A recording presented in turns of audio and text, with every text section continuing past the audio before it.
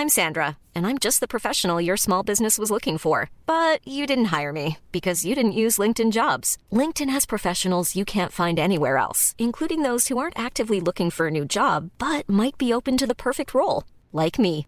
In a given month, over 70% of LinkedIn users don't visit other leading job sites. So if you're not looking on LinkedIn, you'll miss out on great candidates like Sandra. Start hiring professionals like a professional. Post your free job on linkedin.com/people today. Cool fact, a crocodile can't stick out its tongue. Also, you can get health insurance for a month or just under a year in some states. United Healthcare short-term insurance plans, underwritten by Golden Rule Insurance Company, offer flexible, budget-friendly coverage for you. Learn more at uh1.com.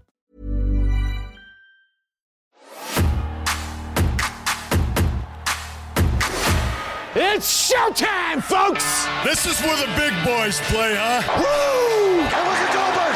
He's ready! Oh, hell yeah! It's going to be the biggest battleground in the history of our sport. This is a Carl Classic Nitro review! That's Eric Bischoff trapped in a box. We are back in the mid-90s. Watching every episode of Monday Nitro from its very beginning to its bitter end, or indeed ours. Who be we? I be Fake Geordie, radio presenter with that portfolio, Tom Campbell, along with our resident WCW kid, Sam Driver.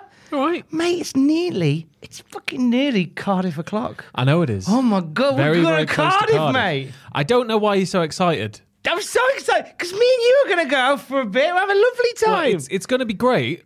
Me, it is you, going to be and Owen great. and Andrew have a great time. Like, I am excited to see the event. I'm looking forward to it. But you got no idea how busy these trips are. I'm ready for work. You got no idea how busy these trips are. Workhorseman. I know you are, but Workhorseman of the apocalypse. All I'm saying is just prep yourself for life just hitting you in the face and time dissolving like it's nothing. Time is a construct of human perception. Yeah, you'll be saying that at about 8 a.m. and then all of a sudden you're back at the hotel covered in gear and it's 3 hours late and you're like, hey, how's it too? Well, I'm ready for it to zip by. Yeah. I'm ready to have a lovely time to watch some... Did you see the lovely itinerary from the press team that we got sent? I have not had a good chance to look it over properly, but I've seen the events that are detailed and ran down and... I don't know if we can talk about any of them publicly, but it looks interesting. It looks very interesting. It's like a lovely time. Yeah. As you say, it's going to be busy as all heckles. Oh, yeah. Yeah. We're going to be like 5-6 cups of coffee that morning. Like, last presser I did was 4 a.m. wake up, I think 4:30 call, and that was bad. That was like a literal pot of coffee before turning up, just downing it. My alarm normally goes off at R4, and then my cat goes off at 25 to 5. Yeah. So like I'm already pretty primed. That's for good. 4:30 That's good. alarm. You, So I'm ready you for can that. kick me awake then. I'm ready for that. Hard as you can, right in the face. Give a big old kick. I'll just do what my cat does and just scratch on the blinds. Just climb on my chest and gently start pawing my face. Just purr at you and shout, "I want breakfast." I don't actually no to do what my cat does. I go, I want breakfast, but I don't want to eat breakfast. I just want to look at the breakfast. I just pull out like a kibble box, and out comes like I don't know, like porridge or like pancakes or something. And I go, this will keep you like placated for 5 minutes. You kind of pour it and then walk off. Yeah, that's how it goes. Make the mistake of letting you out the room, and so you just sit at the door, just going meow, meow. I don't want to come in. I just want the option of coming in. Yeah. I don't want to come in. I just want, if I want to come in, I want to be able to. So he's a little fucking. I love him. He's a fucking little dick. We're recording this on Black Cat Appreciation Day. Yeah, it's Black Cat Appreciation Day, so be careful what you say. He's a little fucking dick for that. In the morning when he'll just go, want to go out, and you open the door and you go, okay, that's fine. Cooper's fine. It's just now he's been in the backyard, so now he's like, I want to go outside now, and it's like you're an indoor cat though, man. You can't, if you're not going to keep a collar on, you're not going out. But Dad, I want to be where the people are. But it's like there's a main road, there's all sorts, so it's going to be a case of get him on a lead after he gets used to a collar, make sure he's familiar with the area, make sure he knows that there's a massive busy road, and then if he's not a little arsehole, then we'll let him out. Can I recommend a harness from personal experience? The harness will be what we did do first. I think we'll take him out on a harness just to get him used to the area because there's like cars and all sorts of stuff. But fun fact though that I learned when Pablo did a runner the week is that indoor cats, even if they don't know the area, they'll go no further than 50 meters. Ah, okay. So they'll stay local if they don't know the area. So even if Cooper did get out, your best bet is to check like in the bushes nearby. I mean, there's just a giant field. That's the one worry. There's just a giant field. He won't go that far into it. Right. Fingers He'll crossed. find a little corner and he'll just go near. And then what you do is, even if he buggers off, which what we did, you put out his litter tray and his food and just stand back. And eventually you'll go, oh, I'm hungry now. Yeah. And then he'll find his way back. They're weird like that, cats. Even if they don't know the area, they'll stay relatively local to stop themselves from going missing. Yeah. And you've been staying local via dropping us an email to our mailbag, classic@cultaholic.com. Your thoughts, questions, and concerns for all your classic review needs. Hello, gentlemen, says Quetzal. I hope I've pronounced you right. We tweet a few times, sir. Thank you very much for it's either Quetzal or Quetzal. I was going to say Quetzal or Quetzal. I recognize that name from Twitch. So, yeah. I think it's that, Jess. So thank you so much. Thank you very much. Listening in Mexico, who says, hope you're both doing well. I love the 90s talk and the bit of wrestling in every episode. Sometimes we talk about wrestling. We don't. With all the stuff that Hulk Hogan has made in what you cover on Nitro, it's awfully impressive how he managed to convince wrestlers, producers, and bookers to do things the way he wanted them to, because Hogan knows best. Yeah. That being said, my question is, if Hogan came to work for Cultaholic, do you think you would fall for the good old Hogan charm, or would you be able to outsmart him? This is a great question. I think the problem herein is that, this is going to sound horrible, but Hulk Hogan's a bit older and frailer, so I'm fairly sure while he poses a moderate physical threat to us, because the guy still works out, and he's still, 24-inch pythons and all that jazz, I reckon that he wouldn't be ready for the fact that the first thing we would do is use him. Oh, I see. Because we'd just be like, sit down, right, shoot on Greg Valentine. Right, now shoot on Brutus. I don't want to shoot on Brutus. Shoot on Brutus now. And then we've got a baguette, like a hardened baguette, and we'll keep banging it on the table. So he knows it's hard. No, I mean, Christ, if Hulk Hogan walked in, the first thing we'd do would be like, right, let's do as much physical content possible. If it was a situation in which we had to have him on employ, it would be a case of, right, let's get as much content out of him as physically possible that people want, and then we'll take it from there. And then soon you'll have like Hulk doing Twitch streams playing what would Hulk asteroids, maybe. Shoot these asteroids, He's got a fucking Vectrex and he can't hook it up, so he sort of sat playing it like this, as if that was the Vector, like this on stream. But he keeps, every time he turns around, he's blocking the screen so you can only hear it. Maybe on Nintendo Wii. I like the idea of him playing Wii Sports. I like the idea of him in Hell on a Smell. Oh! Hogan in a smell chamber. Locking Hogan in a smell chamber. Yeah. You dumping beans on me, brother! Protein. Stop dumping protein powder on me. Yeah, okay, good answer. We'd use him. Hello, Classic Nitro lads. And they spelt it with a Z. Yeah. Cool, 90s. If the Dungeon of Doom were to make a modern-day comeback in WWE, who would you put in the faction? In case I don't speak to you before, many happy returns during the season of the Christmas Bee. Eric of North Dakota. That's a throwback. Thank you for that. Yeah. Nicely done, nicely done. So, a modern-day Dungeon of Doom. I got a couple we of love answers. the dungeon. The Hanna-Barbera cartoon that is the Dungeon of Doom. It needs to fucking happen. I am insistent on it happening. If it doesn't happen, I'm going to buy Hanna-Barbera myself. Do it that way. I used to think Hanna-Barbera was one person. Yeah, I can see that, though, because it was the same with Klasky Supo with Rugrats. I didn't realise that was until later on. You thought it was one Even person. though their names literally appear in the credits.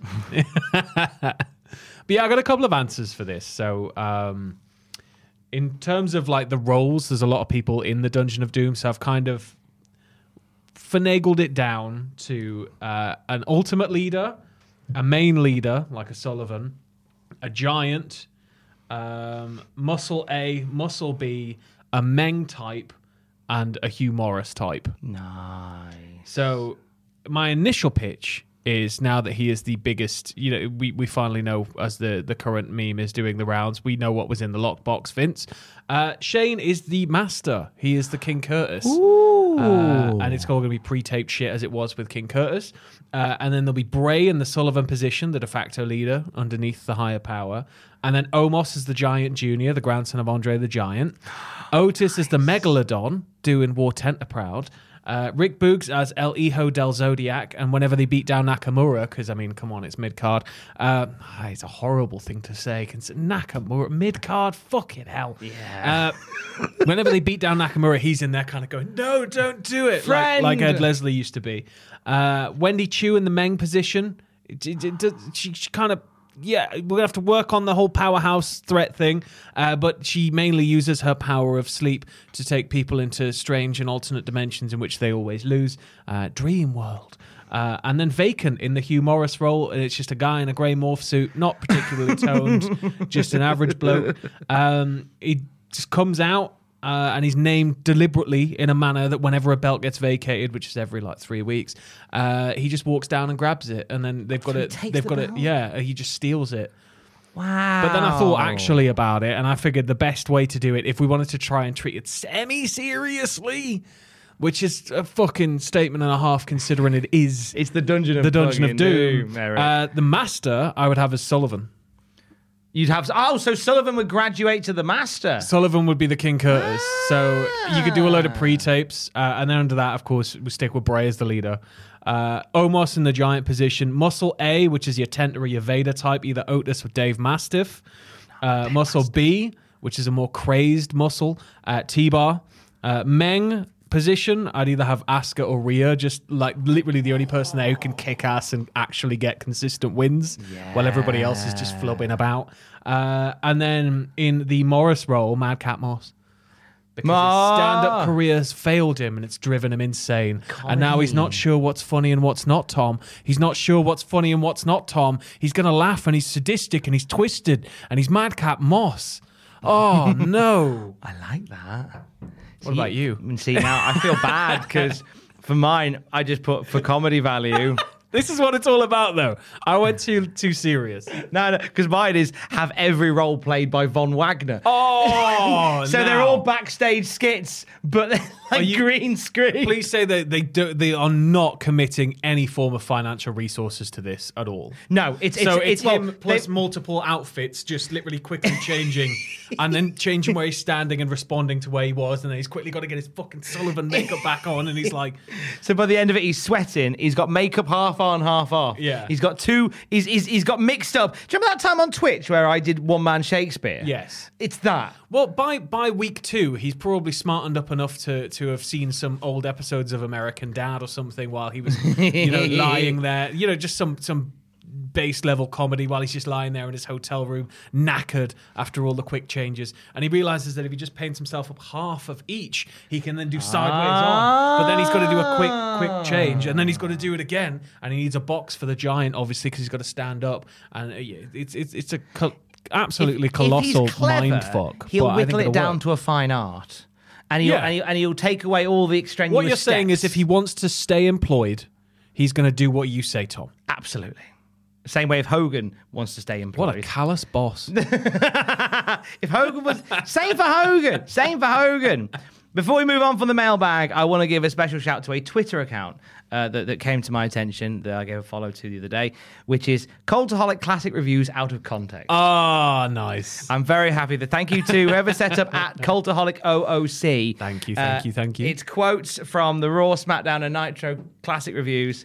Literally taken out of context. Let's get the Hanna-Barbera thing. Let's get that going. Come on.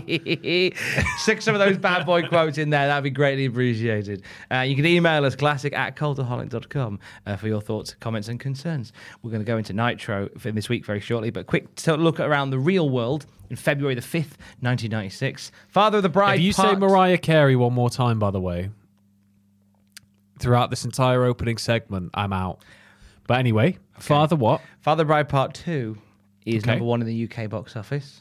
Yeah. Black Sheep, the American comedy starring Chris Farley and David Spade. I was going to say, number 1 in the box office. That took me by surprise a second there, because my brain immediately went to the New Zealand sheep zombie Holocaust film. Oh. Which is brilliant. That's a great film. There's another one. There's a similar one set in Ireland called Grabbers. Which is about a bunch of people who, they're at the pub while an alien invasion happens, but the aliens, they work out that the aliens kind of sense movement and life based on brainwaves. So to survive, they have to try and defeat them, but they've got to stay as drunk as physically possible, which is another one in a similar vein. So just sit in the pub and drink in a way to avoid the alien. Well, no, they've got to go and proactively stop it, but they have to stay drunk, otherwise they'll be detected. Wow. So it's class. It's almost like a nice spin on from Shaun of the Dead. Yeah, it's in kind a of similar weird vein. kind of way. Yeah. The UK chart sees Babylon Zoo Spaceman in at number 1. I always wanted you to go into Spaceman. We only ever remember the first part of that song. Yeah, it slows squeaky and down high-pitched. into like the kind of more grungy Sounds thing a bit going on. placebo-y, like ground control, here comes a take. Little bit, yeah. It's a bit placebo-y. Little bit. Not that there's anything wrong with that, Tom. Doubt wrong with that at all. One of the greatest bands that came out of our fledgling 90s scene. Sang And a song then about Music Special Here K. died, and that was it. You had Feeder, you had Mannix, you had Placebo. How do you fuck it all up, Tom? How do you fuck it up? You had Mean Fiddler running the festivals, and now it's just Festival Republic and BBC kicking them off a cliff one by one each year. That it is. That it is. I'm sickened. And there is a song called One Sweet Day, top of the Billboard in the US. I can't. Which is by? I can't redo it. Which is by? I can't redo it. Which is by? Mary somebody. Is it by Whitney Houston, Tom? No, sadly not. That's good, because if it was, I was going to wage war on the entire country of America. Just me. It's good. I was going to turn up on a flight, not even like announce it before. Just turn up on a flight, walk up to like the gates of the White House and be like, yo, you and me. And then out comes Biden, and we have like an absolute, like Inoki versus Ali, like that. Oh. Like barn burner of a match that is definitely remembered fondly and not for the kind of awkward fighting that went on within it. It's the best part. February the 5th this week, British supermarket chains stock genetically modified tomato puree. This is important because it's the first GM food to be sold in this country. Where do you stand on the whole GM thing? Because it was such a fucking huge deal back then, wasn't it? It was GM, and then it was MSG, and now it's still kind of like all floating about in the ether. But I reckon if you can make, like in The Simpsons, if you can, add steroids to a tomato to make it the size of a beach ball, do it. I think there's something to be said for, obviously, as long as there's no long-term effects. with Yeah, of course. GM Yeah. food, that you can make more food to feed more people. Fail to see how that's a bad thing. It's a nice thing, but what I really want, Tom, is you fuck all that off. I want a GM aisle in the supermarket where it's like, hey, here's a pepper, but it looks like a watermelon, and then you pick it up and bite into it, and you're like, holy shit, it's a giant bell pepper. Or like, here is a super realistic Abraham Lincoln bust, and you bite into it, it looks like he's just sat next to you, bite into it, and it's ham. It's all ham. Abraham Lincoln. Exactly. That's incredible. Can you imagine genetically modified Snickers? It'd be like the size of a small family car. Christ, that'd give you a nut allergy. Yeah. Jeez, eat one It'd of turn those you fuckers. into a nut. So I've got nothing against GM. When it comes to MSG, I just wish they'd use the ramp down the middle. Fuck's sake. Do you know the crack with monosodium glutamate though? Yeah, I wish they'd use the ramp down the middle. But you know why it's so dangerous? No, It's the addictive factor in food. I remember being told in school because it makes you want to go num num. This. So this when you also- eat like have a bit couple of more. Pringles, and the ones you pop, you can't stop that they can't say anymore because pills. The whole thing kind of has this effect on you, like where it's like, oh, I just have a couple more. It's like McDonald's and all sorts of fast food and shit, which is why you see a lot of like no MSG now, and you see a lot of people kind of like, no, we don't do that. But it's could you add it to shit? And people are like, oh, it's just so moreish. Oh, delicious shit. So creamy. Oh, lovely. Creamy. Can't wait to go to the toilet Fucking hell. again. We'd never buy food again. Just sprinkle some in the loo after you're done. Oh. Would you buy food again? You'd have to. You'd have to, because your human bodily waste is what? It's already taken all the nutrients it can from it, right? Yeah. So anything that's left, stuff your body doesn't really want. It's just like rinsing out a tea towel too much, isn't it? Yeah, so you'd just be eating stuff your body didn't want over and over again, which, to be honest, is pretty much my diet. It's what we do all the time anyway. I just eat Haribo all the time. And I don't think Haribo is one of the core food groups, no matter how much I Campaign for it. I think there's a movement. Maybe think about GM Haribo. Look, if you look at all the... Oh, my fucking God. I think me and you Alex could get bought a like bear a the massive... size of a bear. We bought one of them. We bought like a novelty-sized Yeah. jelly bear.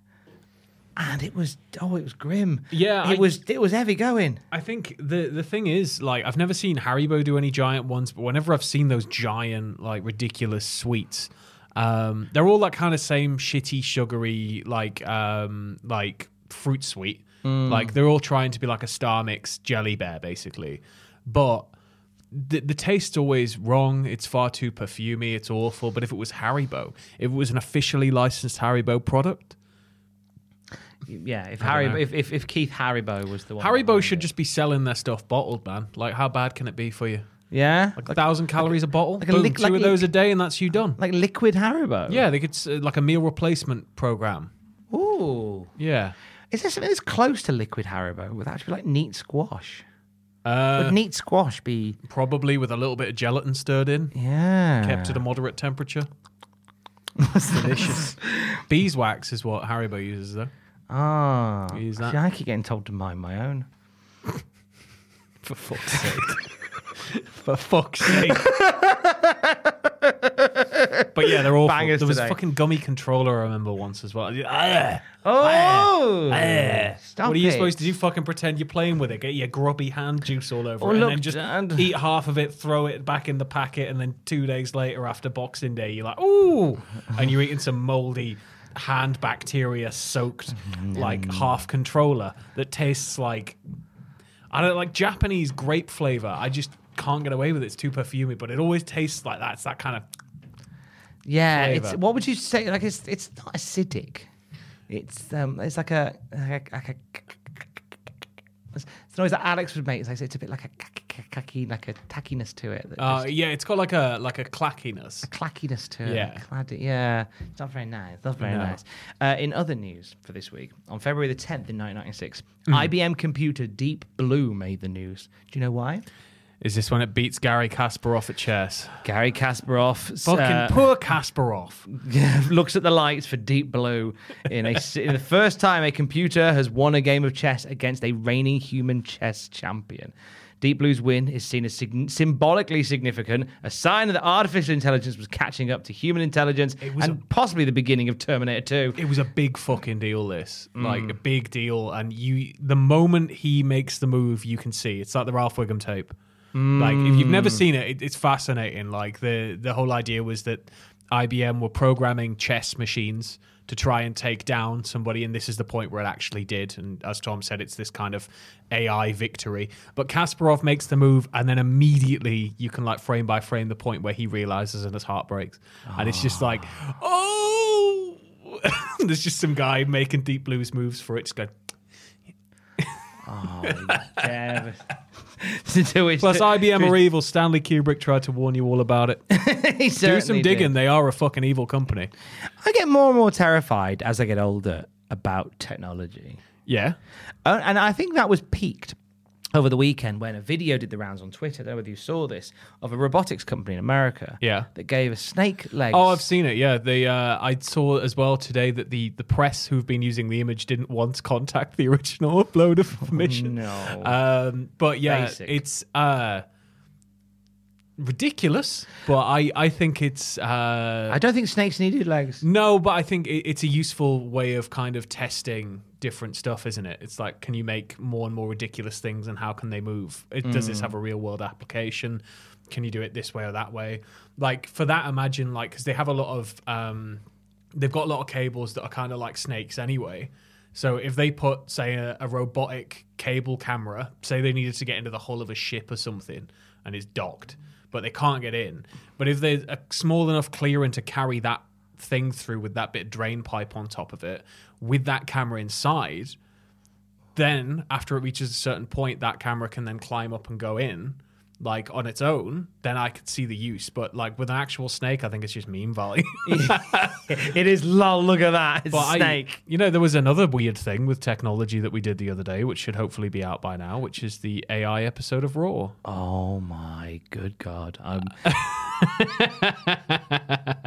Okay, there'll be Tom detractors who will be delighted to know that I think I nearly died watching this video. I genuinely think there was a moment where my heart fluttered, and as a man that has a history of heart palpitations, I think I nearly died at work watching AI Raw.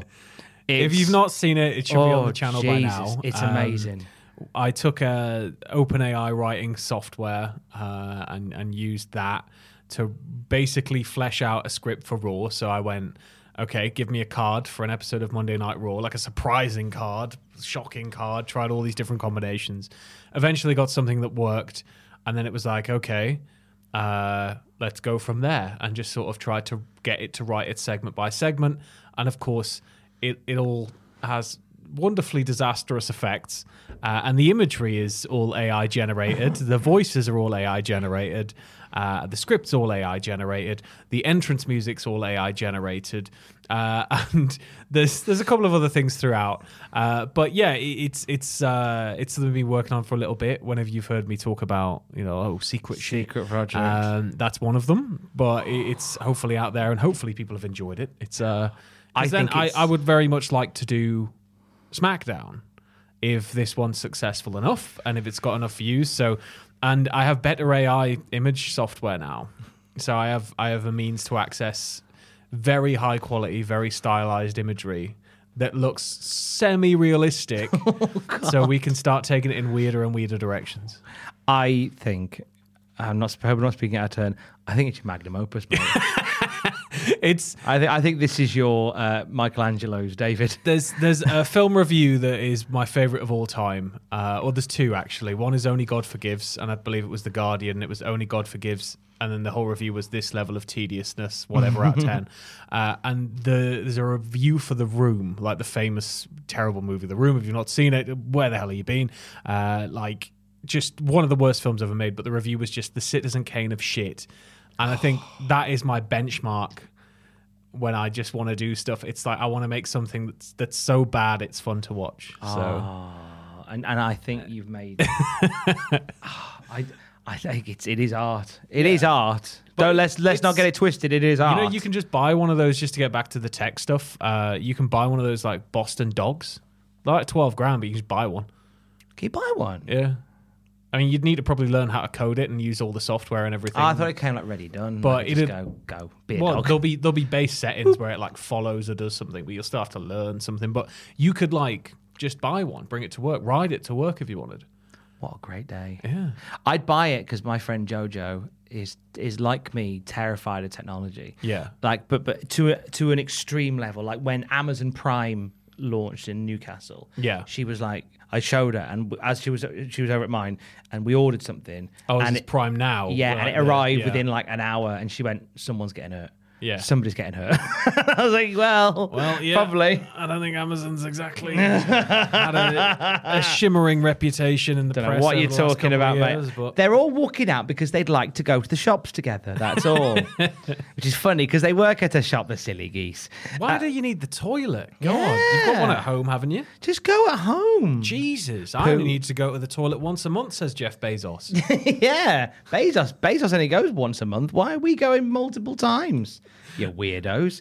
Anyway, that's the boring real world. In the world of the wrestling in WCW, well, this particular week they held a bunch of tapings of WCW Saturday Night at Universal. They've taped now up till April, which is ridiculous because it's February. They're all taped up for like the all first I can say is quarter of the year. I am so happy we're not watching Saturday night. Oh, well, we're missing some... It's going to be fine initially, but that's going to start to get boring the second... There's got to be some interesting booking going on there, but booking and taping that much in advance yeah, you're asking for trouble, I guess Nitro's sort of becoming the focal point though, right? So it's the type of thing where just get it done. And also what they kind of tend to do is what they've done according to Dave Meltzer from the Wrestling Observer, which is where some of these stories come from, is that they'll just tape a bunch of matches, a bollock load of matches, string it together, and then they can put comms and stuff over the top that tells the story as they go. All right, yeah, but some of the tapings, not massively noteworthy. The taping returns receives some returning mid-carders such as Ice Train. Yay! But the big thing that stands out... Ice Train? Yeah. He is the Ice Train. I'm hoping we get to talk more about Ice Train in the weeks to come. But it also sees a babyface turn for two members of the Dungeon of Doom that hasn't happened on telly yet. Right. And that being the Giant and Zodiac. They set this up by the ring announcer over the live PA, informing the crowd that they've really the Giant's changed his ways and you've got to really get behind him today. So let's all hear you cheering for the Giant, because obviously on telly he's still a wrong un. Yeah. But he's a good un on the tapings, and he's accompanied by his mate, who isn't good young Christian boy. He's a good Christian boy who has a good. He's just massive. He's fantastic. All for Jesus. Comes out. You know the guy. Comes out in like a full priest's garb, and then just before the match, they quickly throw it out. The lights come back up, and he's just the Giant again.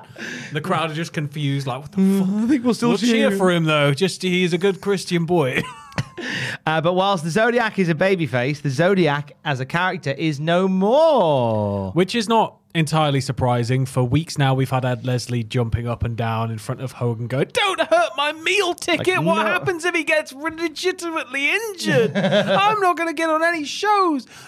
So, you know, you've had this build and build with the Friend and all this crap where it's just Leslie wanting to, I don't know, another big face run as Brutus Beefcake, brother. Pretty Holy much. shit. Pretty much. And then he's going to join the NWO. Oh, whatever the fuck Hogan does, he's going to do it because that's it. He's...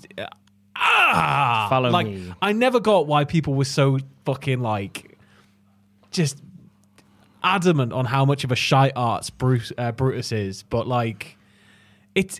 Oh my God, I can't even begin. Like, he can't even be in a separate group, like, for he too long. His friend too much. Friend. Frommed. Anyway, he is no longer Zodiac. He is now going under the name The Clip Master at the Saturday Night And tapings. then what does he become? The Booty Man. The Booty Man. We got the Booty Man to come. Booty. What's his NWO name? Is that the Butcher? The Disciple. The Disciple. That's it. The Disciple. We've had the Butcher. Yeah, He the butcher, Disciple. butcher. The Disciple. He's in Assless. Everybody Assless. All chaps are assless. I fucking know.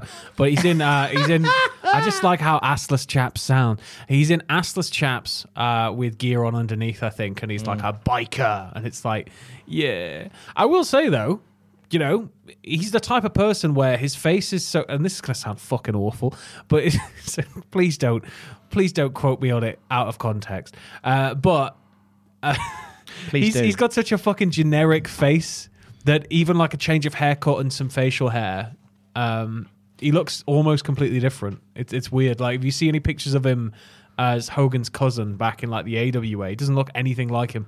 Like, it's surreal. Like, but then the more you sort of like look, and it's like, yeah, no, the nose and the eyes. But it's like, initially you're like, who the fuck's that? It's like, fuck, it's Brutus. Holy shit. I find that probably getting hit with the boom of a parasail probably helped some. Yeah. Well, there's still I've heard so many different versions of that story, but I remember one of them was that he got hit in the face, like, was it like I think they were on a jet ski? Yeah. And he collides with somebody or something, or somebody comes in parasailing, or he's parasailing, collides with something, but it's like terrifying. Like, collapses his face. Yeah, like he's lucky to be alive. Yeah. But then comes back obviously with all the facial reconstructive surgery and then the mask, and you know, it's Brutus. Like, he doesn't look massively different. I remember a lot of people being like, "Oh, he doesn't look." Because the again, same. he's And quite generic looking. and it's like, yeah, but it's sort of like I don't know, he's able to just reinvent himself, but you put him in a loud jacket and give him those clippers, he's always Brutus, right? I think he'll always be Brutus. Yeah. Always be Brutus. But anyway, in terms of the tapings, nothing else really happens. But however, it was far more exciting at the hotel where the wrestlers were staying. Oh, do regale me, Thomas. Dave Meltzer, Thomas? go Thomases. Thomases. Thomases. Patomphoses. Patomphoses. That's what my mother shouts when I'm in trouble. In one that really didn't involve wrestling, except in one story that didn't really involve wrestling except in a peripheral way, says Dave Meltzer, the Orlando Residence Inn, where many of the wrestlers were staying, there was a hostage situation. Please indulge me more. It was Who was it? It was about midnight. Was it Sid again? Sadly, What Sid the was fuck? nowhere near with some scissors. At about midnight, a woman with a cane. No, about midnight, a woman was thrown out of her room naked into 20-degree weather while the guy in the room barricaded himself in. The SWAT team had to come out with tear gas to get the guy out of his room. They had to evacuate all the rooms at the Orlando Residence Inn while this was going on, which included WCW wrestlers and officials.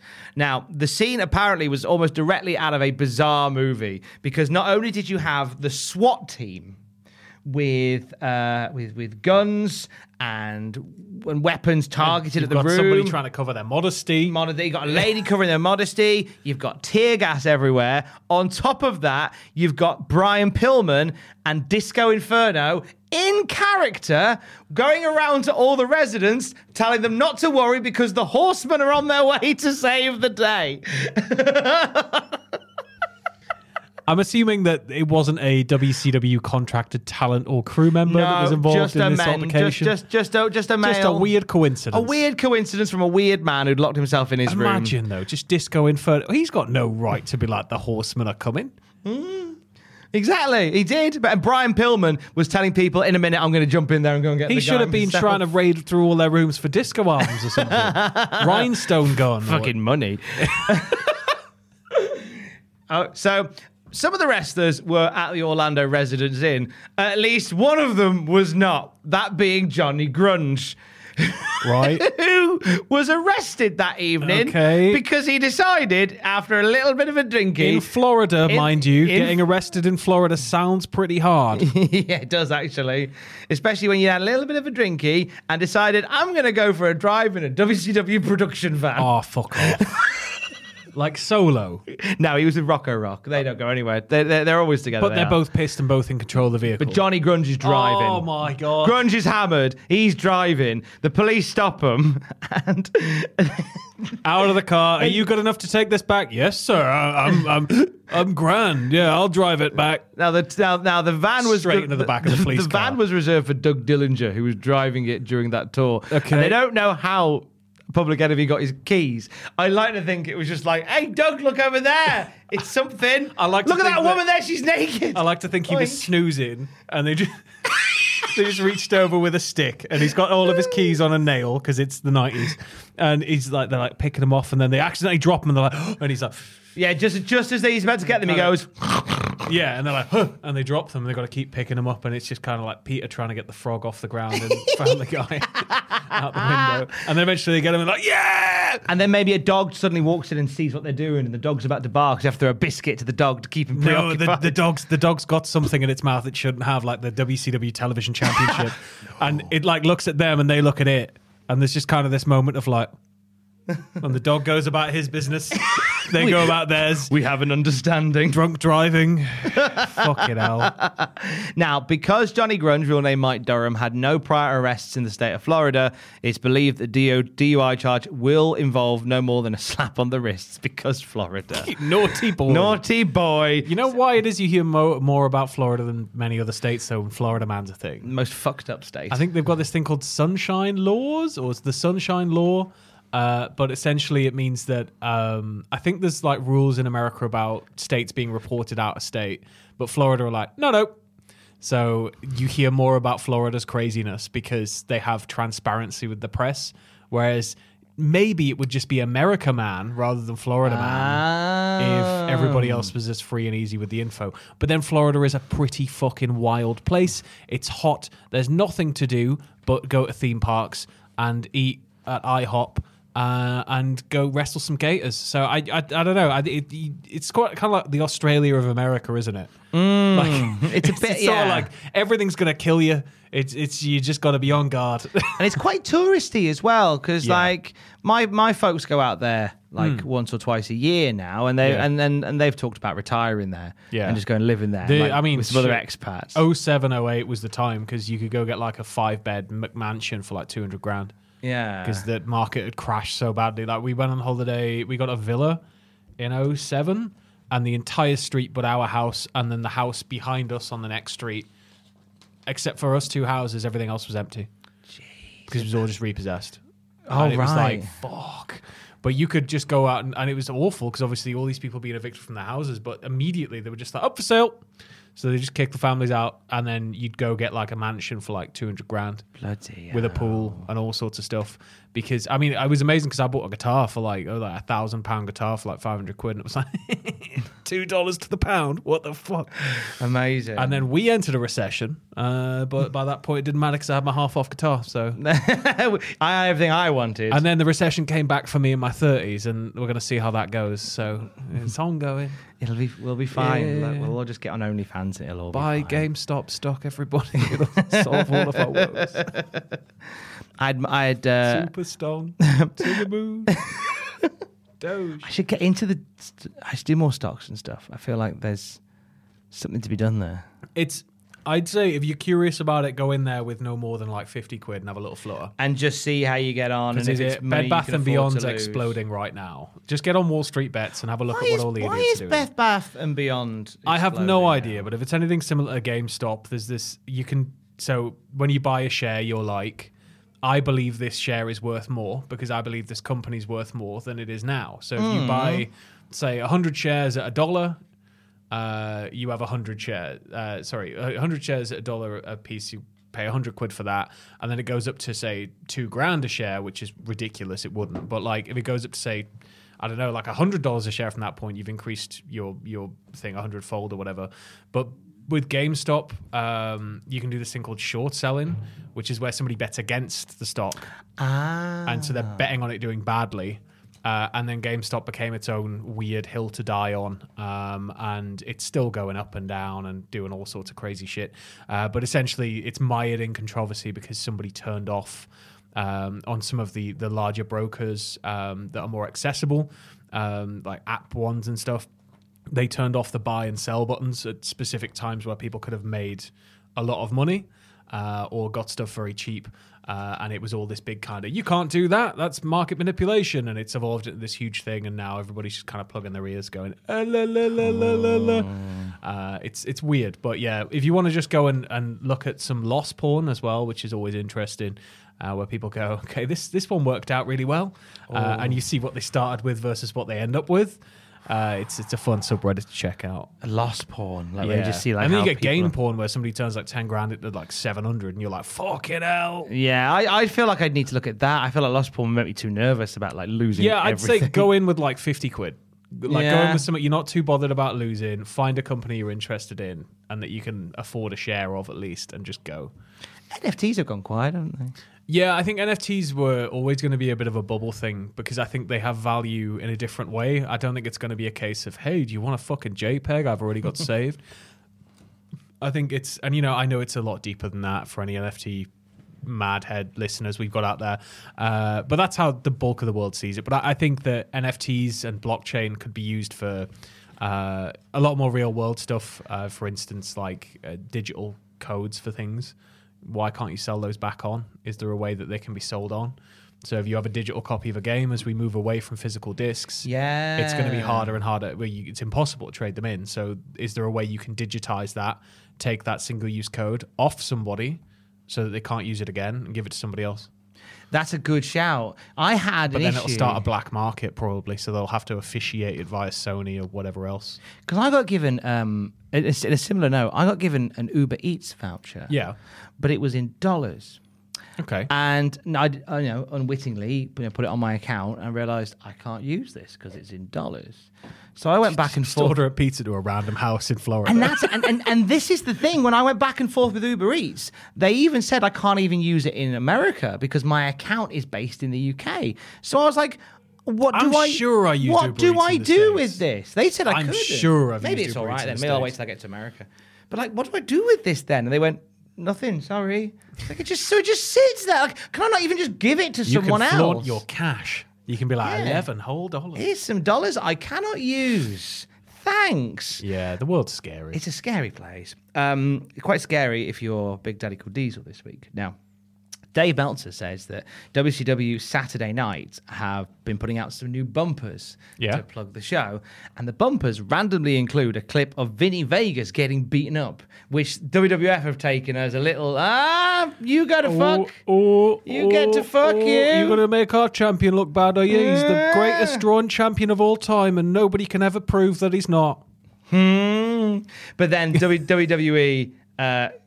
as the forever they are silly buggers, on the night that Dr. Britt Baker won the AEW title, that was the time they decided to share on YouTube, hey, look at Nia Jax dominating this enhancement talent that just happens to be Britt Baker. It's the carny side of the industry. It's so carny. It's the lightest. So carny. It's like a fingernail deep.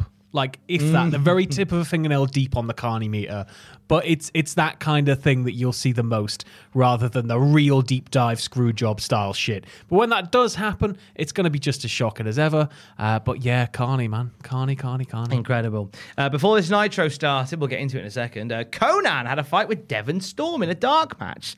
Now, it was supposed to be a match for them to sort of fine-tune their teamwork to set up a match on Nitro for the following week. However, it's not looking likely that match will happen because Devon Storm looked really bad in it. And Devon Storm has not looked terrible. No, and he's popped up on Raw a couple of times. We'll go on to have greater success in WCW later, obviously. But it's I don't know. It's weird when you hear stuff like that where it's like, I always thought you were like pretty solid. Maybe some people just don't. Maybe it's just I guess that's it though, because it takes two to tango, right? So not everybody's going to be a good match. And like Lex Luger and Hulk Hogan, like Lex Luger and Yokozuna, like Lex Luger and Kevin Nash, like Lex Luger and Goldberg, like Lex Luger and just endless. Oh, he's here this week. You'll be glad to know.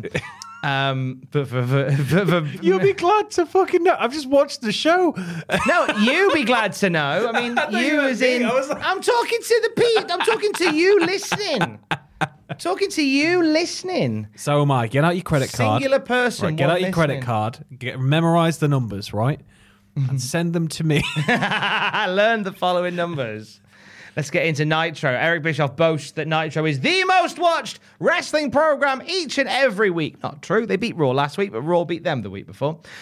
They promote the uncensored steel cage matches. Sorry, these are the steel cage matches for Super Brawl. Sorry.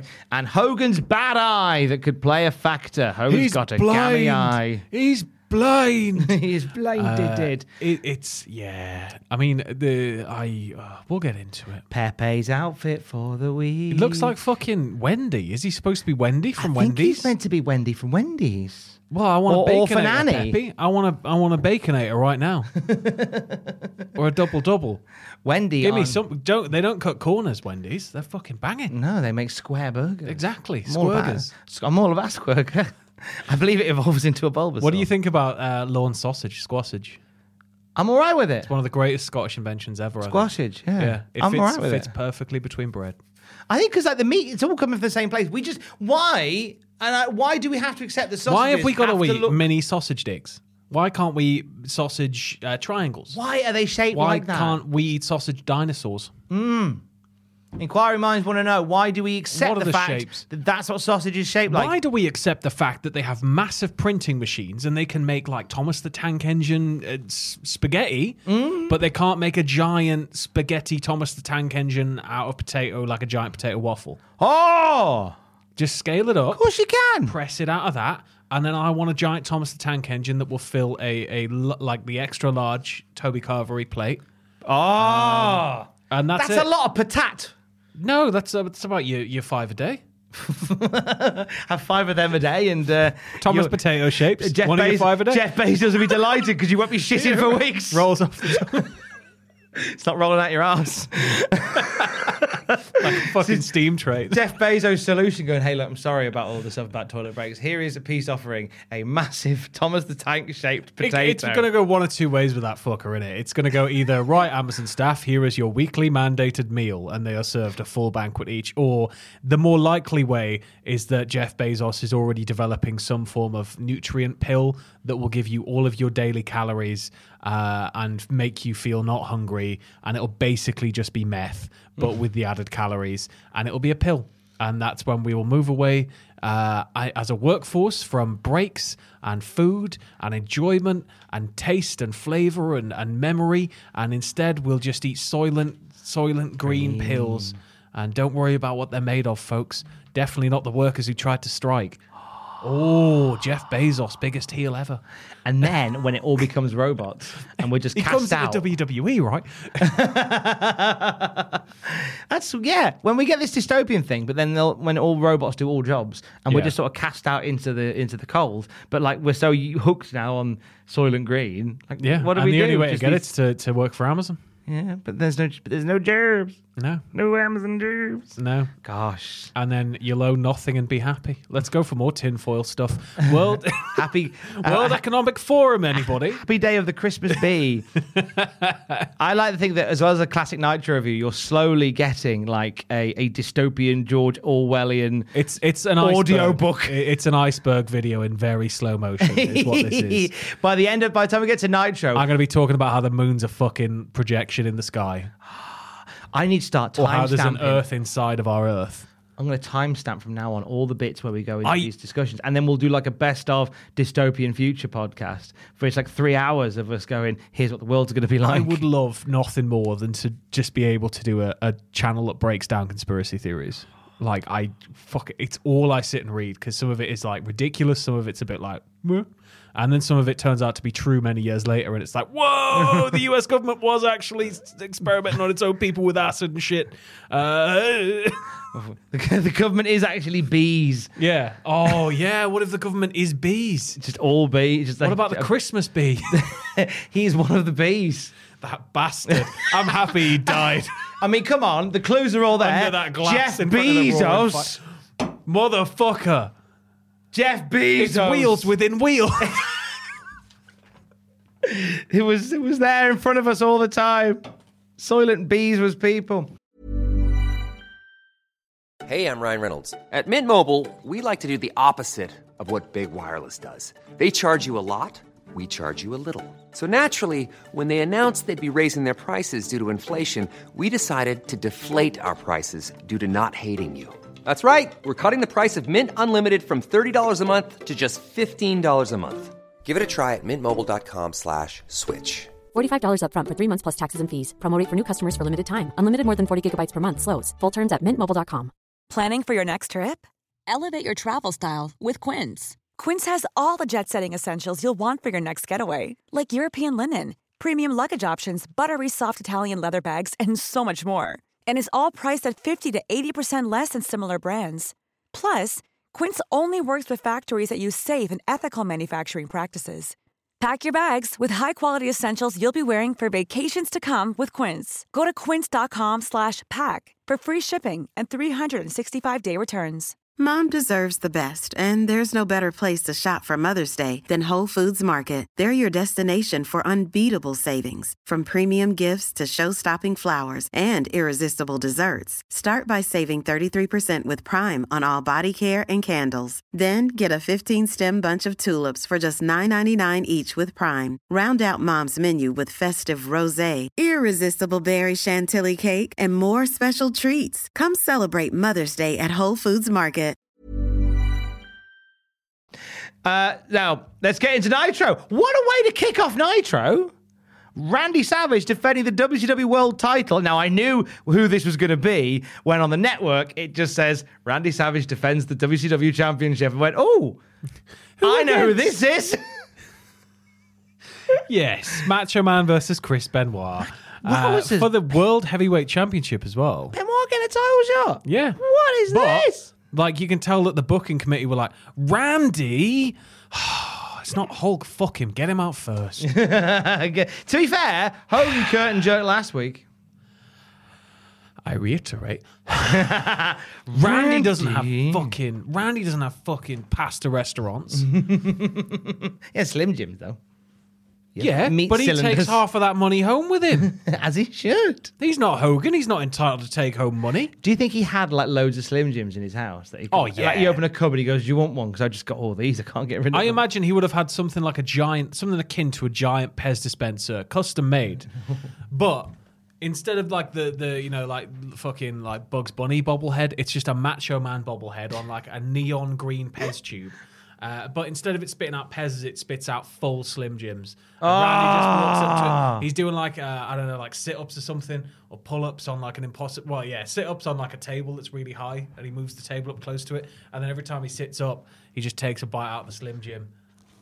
So when does the Slim Jim come out? The top at the mouth, but it's going to be like 6-7 feet, so he's going to have to balance like a table and a chair and then lie on that and do his sit-ups, and then he can eat it. But then... Or if he did pull-ups, I guess it would make a lot more sense. But what you've done there is essentially, in order to eat a Slim Jim, he has to kiss his own mouth. Yeah. And he's got to take that Slim Jim whole each time. To kiss his own mouth every time. He's giving himself a kiss every time. He's like, could I not just put them in a cupboard? No. This is the only way. Guests around. Would you like a Slim Jim? Oh, yeah, that's lovely. Go on, get up there. You just hear like, oh, and he's moving the fucking...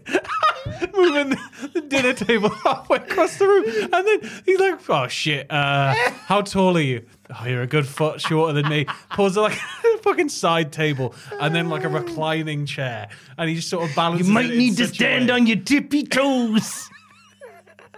And then they lie down in the chair, nearly fall off 3 times. And then they do the first sit-up and immediately have to deep throat the fucking Slim Jim and kiss Randy while he sits there going, looking at you. Yeah, he doesn't break eye contact. There's like little sensors. No, he actively lifts the glasses up so that you know he's watching you. When the statue of Savage has sensors, you have to make eye contact in order for the. If you don't, it just calls you like a punk. Yeah, it goes off on one. Look at me, and you have to look directly at it so it comes. And if you lose eye contact, it goes whoop back in. So you have to look the whole time. Why have we made this as awkward as possible? Never really took off over here because Pepperonis are slightly shorter and will get jammed. So it was more something for the American market because Slim Jims are ridiculous. But yeah. Hey, what happened after a while is that people a fucking 7 foot tall Pez Slim Jim dispenser just in your living room. There'll be some collector out there now just be like, yeah, I got 6 of them. This one, I got 6 of them. This one's actually the rare powder coated model. There's only 3 of these babies in existence, and 2 got destroyed on Nitro. Only kissed it twice. Whereas this one, he shows his other one, like what he's had since he was a kid, and it's just like, it's just all that exposed, like yellowy plastic around the mouth, and the paint's all worn off, and a tear, and just grease, just a year's worth of build-up of just grease just coming down from all the Slim Jims. A single tear rolling down the eye that suggests it might be fucking marketing geniuses. Get us back to the 90s right now. Oh, mate, I've got a film that will blow their mind in 96. It's called The Matrix, right? I wrote it.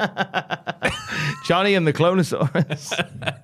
You messaged me, I think, was it 10:30 or something that on the night after we recorded the last episode? And you went, can't stop thinking about this 90s promotion. Yeah, the 90s promotion thing I want to do. I'm thinking more, you could do it like an art piece, like a performance art piece, but I don't know. I kind of want...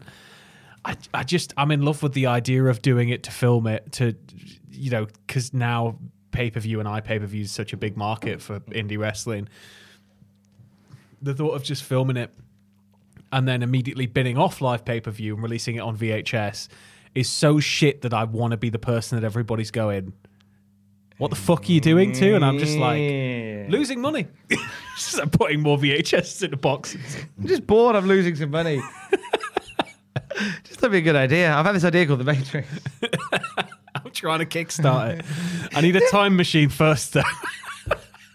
But your version's slightly different, right? Your version's slightly different because you've got what's Lawrence Fishburne's character called? Morpheus. You got Morpheus. He's like, okay, if you want to stay here or do you want to go and see what the real world is? And he goes, I want to see the real world. And he goes, okay. And he opens his cupboard door and there's a 7-foot Randy Savage. Take the red pill. From his mouth. And then there's one which is just Glacier and it's ice pops. Where do the ice pops come out though? Oh, much lower. They realised the error in coming out of the mouth. They went, we must put them much lower down. And also, we realised that the mechanism's too quick. So this one, you've got to take a little longer to catch the ice. It gives you a couple of chances. It plays a little game where it's like, oh. And when you've got it right, it shoots it on your face. And when you finally got the mouth around it and you get it right, just to confirm that you've done it correctly, it goes, oh yeah. I'm so sorry, listeners. Oh, fucking! Is that the Glacier one that does That's the Randy Glacier Savage? one, Oh, yeah. where the ice pops a bit lower down. It's not. We reuse the voice boxes, right? Yeah. If you're going to stop making the old model, there's no reason you should. I mean, people don't know what Glacier sounds like. Probably sounds like Randy Savage is a wrestler. It's true. You wouldn't know, would you? Yeah. That Glacier one they released. Stick a little flanger over the top, so it's like, you know, making like a, you know, when you're talking to a fan. When you're talking to like a fan and it gives you that weird effect. Yeah. That's Glacier. Have you tried the chocolate flavor? And it's in the same compartment. It's like 1, 2. Oh, no. Like, in fact, just before 1, 2, 3. And then afterwards, Glacier gets on the mic and he's like, I told you should have cooled off. And then, like, steam comes off him, and then he just disappears to the back. I'm made of ice. He's a shit puns, Glacier. Do you get it? You want an ice cream? No, shut up, Glacier. Anyway, Benoit versus Savage. Match 1. Fuck me. 1 hour in. 1 hour in. Match this 1. Is a new record. I love this. I love the new format. Savage walks out with woman, Elizabeth, and a lovely spooty bit of pyro. Benoit, fuck me, dominates. Yeah, straight on it. This whole match. Straight on it. Savage gives him everything. They're back and forth in the corners. They're absolutely leathering, Benoit's leathering into him and throwing him round. And Randy gets maybe 1 or 2 moments, and then he just keeps Benoit's just straight on it. Love it. Hogan's watching backstage, confused, like, how is this putting him over, brother? I don't understand. Yeah. You're losing. Savage only gets into this match. Yeah. Properly, because he's knocked outside the ring by Benoit. Benoit goes for a dive through the ropes. Savage moves, literally collapses out of the way. Benoit clatters into the barricade. But don't worry if you thought, maybe he's all right because he didn't quite hit the barricade. He was safely cushioned by the hard concrete on the floor. Yeah, so it looks like when Randy moves on the dive, it looks like Benoit comes out at the usual angle straight. Obviously, Randy moves, so there's no Randy there to stop him. Because whenever I'd see this talked about, its hands go out, and then you need to try and get your feet down as fast as possible so that you can kind of keep your momentum upright. But instead, he just kind of goes, and ends up at an angle like that-ish. Like, if you can see this, if you're on Patreon. And then, he just drives not just into the barricade, though, like the foot of the barricade, which, if you've seen, like, the old 90s style crowd-separated barricades, they're everywhere. You'll have seen one. They've got those kind of angled-out little feet like that. There's a set at each side, and they are, like, the toughest bit. They're on the floor. They're the closest to the floor. They absorb a lot of impact. They're built for leaning on. They're quite sturdy and head just straight into it. It's bad. And then commentary's just like, smashing his skull against the metal there. And it's like, yeah, just a little bit, man. Fucking hell. Christ. So, but Savage gets him back into the ring to drop a diving elbow off the top. And they're like, okay, he's going to retain the title. This is all looking fine. But no. Suddenly, Savage, as he goes for the pin, Ric Flair hits the ring side area. And that's not all. He's wearing a white jumper and his ring pants. He is wearing the Tom takes the bin out at 5 a.m. look. And that's not all. You were like, of course, he's wearing a white jumper and his pants. That is, of course, a fucking Cultaholic fashion review. Listen, I've watched House of Gucci. I know everything about fashion now. It's just more the fact I've literally taken the bin out wearing what Ric Flair was wearing there. Because it's so early, I think I won't see anybody. So then he uses Liz as a shield to stop Savage from getting to him, because Savage is like, I'm going to get you. But then with Savage's back's turned, it's Woman with a cane! Woman attacks Savage! Yeah. What? Who could have seen this coming? Smellness. Yeah, so it all kind of devolves into oh my God, she's betrayed. Oh no.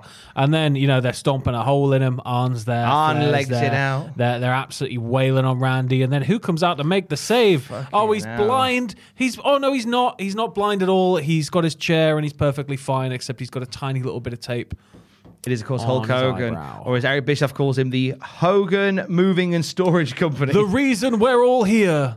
The one man who invented wrestling. Woman leaves under the arm of Flair as Hogan just stands in Savage's light. Mean Gene jumps in for the interview like he's Joe Rogan after Conor McGregor's leg fell off. Savage is too hurt to talk, but don't worry, Hulk Hogan's here and he'll take on the interview. It's fine. Yeah. Right, and then we get some bollocks. So he's talking to Mean Gene about like, I'm going to get that stinky giant. I'm going to get Ric Flair. It's largely just like, oh no, what's going to happen on Sunday? And tight camera angle. Yeah. Mean Gene is trying to alert Hogan to something behind him, and Hulk's going, no, shut up, let me talk. I'm not paying attention to what you're trying to tell me. Fuck you, Gene. Yeah. Give me the microphone. As Elizabeth... I made you a star, Gene. I got you this job, Gene. Don't you ever take that for granted, Gene. I am Terry. Hear me roar. The immortal Terry, hear me roar. As and as he's talking to Gene and telling him off for trying to disrupt, stop trying to distract me. Flair from behind turns Hogan round, clocks him in the eye, and then takes off the little bandage that is there and is just wailing on the eye. And bear in mind, it's not bandage. It's like a tiny piece of stitch tape. It's the tiniest little thing. And then who runs out to be like, no, don't hurt my friend? Well, first Giant comes out with the chair, and he's going to hit Hogan with the chair. And then there's Zodiac, who, as you say, comes out and stands over Hogan. No, friend. To which Giant, 4 weeks into this, has still not gone, mate, what the fuck? I'd have just wound up I'd have swung for the fucking fences. I'd have screamed home run as he landed in the fucking last row. How Giant is just like okay with this, I don't get it. But anyway, Giant is led away by Zodiac. And Flair takes a powder as well. Savage is coming to at this point, and he gets on the mic that's held by Gene, and he fucking scolds Liz. Why didn't you warn Hogan about the blind side? You know I can't think for myself. Yeah. Here's the fucking thing, Savage. You were out cold, right? Why are you having a go at Liz? But then that was her fault. That was my initial thought. It's Liz's fault because Liz needs to know everything, right? It was my initial She's thought. always gossiping. But no, second it's an important bit of news about Randy and Randy getting betrayed, no, suddenly she doesn't know. To be fair, though, I wound it back. And I went, she should have warned him. Because unless she's like a bolting horse and can only see directly in front of her and is blinkered, she could have easily seen Ric Flair sneaking up on her. Easily seen a peroxide blonde man wearing a thick white jumper sneaking up on Hogan. I can't speak for myself because I've never been in the situation. I don't think you've been in the situation either. But we don't know how severe macho badness really is. It might give you tunnel vision. Have you or someone you know been affected by macho madness? Oh, mesothelioma. I'm on my third booster for macho madness. Yeah, just imagine what you just get an unquenchable thirst for Slim Jims, taken from the mouth of Savage. Yeah, you got to get him out the sit-up machine. Washed down with a glacier knob lolly. And you were only allowed to wear neon colours. That's it. Your life is forever changed. I don't know whether they were trying to tease a Liz heel turn, because fuck me, is it just because we've gone 2 weeks without Savage going, I don't trust you?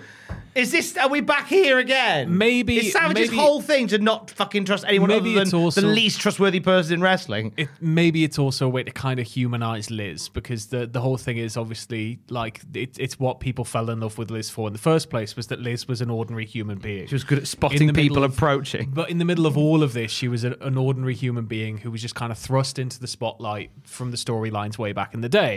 You know, all the iconic moments, her on Randy's shoulder and everything. Liz was an every woman. She was just the ordinary person off the street. So I think if you kind of, not that they've probably thought this deep about it, but a way you can humanize her is to have her, you know, not quite aware of when she's to warn people or when she's to, you know, because she's just on the outside. But by this point, she's been in and around wrestling rings for so long that she should have at least gone, Randy, no, it's Rick, and then got out the way. Yeah, that's it. So I see what you're saying here. Like, it's a way to kind of go, oh, she's not quite fully aware because she's a bit deer in the headlights still. But it's like, yeah, but you can't really keep playing off the deer in the headlights thing when she warmed to a prior audience. So I don't know if it was that or whether it was just a case of mistiming or forgot to shout or whatever. The fact that they're drawing attention to it makes... And the thing is... it is just a storyline. Like, because every wrestling, you can script everything. So you'd like to think that every beat means something.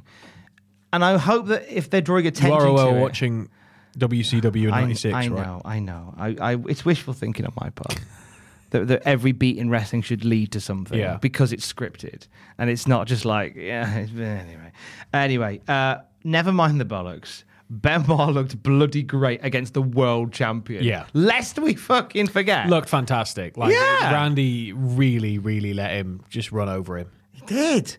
And it doesn't hurt Savage. And it makes Benoit look like, whoa. Look like he's on the any shit, other night. Which he should be anyway, because he's in the fucking Horseman. Like, that's the thing that I think, it's the power of the Horseman, right? They only work with serious people who are, like, driven. And because of that, it just works. But if it was any other kind of, Joe mid-carder, wouldn't be anywhere near as much offense getting in there, I don't think. Well, we'll see later on when Joe Mid-Carder squares up to another member of the Horsemen. More Horseman action after a le break. A match set up last week on Nitro. It's the Taskmaster and Hugh Morris taking on Arn Anderson and Brian Pillman of the Horsemen. The heel faction who just attacked the babyface champ are now the babyface tag team in a tag match. Like, that's some shades of grey. Some shades of grey booking there. Is that what we're calling it? Shades of grey. I don't. This match has a very good long-term story. It is very good long-term storyline element in it. It has, but then you're muddying the water by also having Flair and the Horsemen go after Hogan and Savage and have the Giant in there, and they've kind of amalgamated with the Dungeon of Doom, but not quite. It's like when they've meshed up with. It's like in The Office where they get Swindon Branch. Yeah, it's like they're not quite. It's not quite working as far as we hoped. Yeah. None of the interesting ones came out. It's not quite working, but it's happening. Pillman is wild on his way to the ring. Again, we didn't see Pillman during the Horseman beatdown of Hogan and Savage, and it just adds to that. And this is the bit about Pillman I love, is that he doesn't fit the Horseman. No, not at all. At all. But I love the fact that they go, well, actually, you know what? When he's on his game, he's brilliant. Like, he's a horse we're trying to train. That's it. It's the fact that they're trying to break him in, but he's just so unpredictable that they're like, fuck, there's like a lot of talent there, but we just need to get his head straight so that he, starts behaving more like a horseman. Because he's a good, valuable tool to have on our side rather than against us. Yes. So they suffer a lot for Pillman's indignities, I guess, if you want to call it that, as a horseman. We have, as much as we're enjoying Pillman, the end is nigh. Yeah. Because they announced on commentary for Super Brawl, the Respect match has been signed, which is the Taskmaster versus Brian Pillman in a strap match. In a leather strap where commentary describes it as when you're in there and you're all wet and the strap gets all wet and your opponent starts slapping you with it when it's all wet. They really wanted to talk about that wet strap quite a lot. There's some strange moments actually from Mongo, who he's better than he was when he started. Yeah. In fact, to nip back to it, the when Hogan gets his eye bust open, and Bischoff's putting on the serious voice like, "Oh, can we get some medical team out here because Hogan's struggling?" Mongo just punches the tension by going, "Hey, get your suture kit!" Like, no, Mongo, we're being serious now. And like you say, it's Mongo going, "Oh yeah, well, you're wet and you're wet and you're wet and you're wet. Oh, do." Look at the dog. It looks like Wendy. So the Respect match has been signed. This will be the last stand for Brian Pillman in Dub C Dub. We'll get to that next time. And he comes out and shoves around a cameraman at the start of this match, and Bischoff's all like threatening Pillman in a way that Pillman can't or won't ever likely hear. Just like, well, if it happens again, I've heard word from the truck that if he does that again, we just don't show him. Yeah. That's going to be interesting when he's in the ring there, Eric. How are you going to handle that? Just pick pixelate him out, like someone who didn't get signed off for cops. Just a close shot of his opponent the entire time. Can't see anything else. Hugh Morris overpowers Pillman and Arn Anderson, forcing the Horsemen to reset. He does some military presses and hoists them both down. It's largely Pillman and Morris kind of doing the bulk of the physical stuff early on, isn't it? Yeah, they're doing the heavy lifting here. Yeah. Pillman, as you say, sizes up a cameraman, and Bischoff tells the truck that if he does it again, he's got to stop pointing the camera at him altogether, as you rightly put. The Horsemen are fighting back with Arn doing a standing spine buster on Hugh Morris. I don't know whether he just doesn't commit to the bit with Hugh because he's a much bigger boy. The pace slows down from this point. It becomes more kind of meticulously grinding for a little bit. So I don't know if it was just kind of like a full stop kind of, quickly put him down, right, now get him into a headlock or something. Maybe. Morris gets a tag to Sullivan, and then Pillman gets tagged in, and then we see real fighting. Yeah. Fighting. Fucking those fists are flying and flying fast and hard. It is just straight up. And then there's a point where Sullivan's on top of him and commentary's like, he's biting him. And it just looked like Sullivan was just leaning in close and giving him some obscenities. It was just like, they're scrapping, they're scratching, there's closed fists, there's biting. There's a bit where I think Sullivan hangs Pillman upside down, runs to give him something in the corner, and Pillman immediately no-sells it, gets back to his feet. And he lays in like the hip attack, I think, and then, straight up. Oh, that's it. It's a hip attack, that's it. And then it just takes it. It's a shoot, brother. Shoot. Well, the way they stumble to the mat after that is quickly kind of like, oh, shit. And the comms kind of... Bischoff does a very good job here of kind of not going, oh, it's a real fight, but kind of paring back a bit what he says to kind of let it breathe and go, oh, well, these two are... Mongo's just like... Okay, you're such a kid. I'm a commentator. I love Mongo. No disrespect to Mongo. The match falls apart from here. We see Arn squaring up to Sullivan, and they end up fighting towards the ramp. And just as it looks like Arn's going to pile drive Sullivan on the ramp, an unseen assailant knocks out Anderson with a broom. Who is the assailant? Oh, it's an arm. It's Arm Anderson. Arm Anderson. It's a floating arm. Anderson. It's a floating arm. Yeah. They brawl all the way up the fucking ramp for an arm to poke out behind the curtain. Not with like a chair, not with a 2x4, with a fucking push broom that you'd use in your kitchen to quickly pick up some like crumbs. Like that. Just It's like that. It's like bonk. It's not even... Go to horny jail. It's literally just bonk. With the broom end as well. It's like if I was going to wind up and hit somebody, you'd hit them with the other end, the handle end. Well, it depends. It depends if it's a wooden broom. It's got a lot of weight, that brush bit. And you could scratch the face as they go. I think you'd kill somebody with a wooden broom. I think so. It is super effective because Arn is down. And then Kevin Sullivan heads back to the ring, gets the leather strap that when you're all wet is going to be all wet. Yeah. Gets in the ring, but before he can do anything with it, the ref goes, fuck it, ring the bell. Ring the bell. Match is thrown out. See you later. No one's winning this. I'm getting paid regardless of the result. See you in the back. After which point we see the no laughing matter moonsault hit by Hugh Morris, and then he holds Brian Pillman down as he gets lashed just a couple of times before scurrying out of the ring. We'll see you at Super Brawl for the respect match. That's right. Buy it. Buy the match. Buy the pay-per-view. See more whipping of wet bodies. We will change his gimmick to be Morrison's. I think Morrison's could have used a spokesperson. If he was a face, they could have maybe used him in some adverts. Get these GM strawberries! Is it Safeways? Safeways had those really big and popular adverts with the two kids in the store at the time. Tesco have always had pretty good marketing. Yeah, Tesco's always like... Morrison's, Asda used to do the little arse pat. Pat your bottom. The cashback one. You saved some money. And you could have had Hugh Morris there threatening people and telling them to get to Morrison's. His whole thing just turns up in an advert and he's just horrible. And he's just doing that unhinged, like laughy, cry, serious face, like giggling face, like just wild eyes. And he's just like, fucking bacon's fucking a third off. And he's just holding it up, just like shaking, throws it down on his face. And then there's a Slim Jim and he just kind of like starts cackling maniacally as the camera cuts away. It's like it's reminding him of Randy. They could have made a mint and not had to have had Hugh Morris on the TV shows. It would have been grand. And the advert always ends with him going, "Ha! Go to Morrison's!"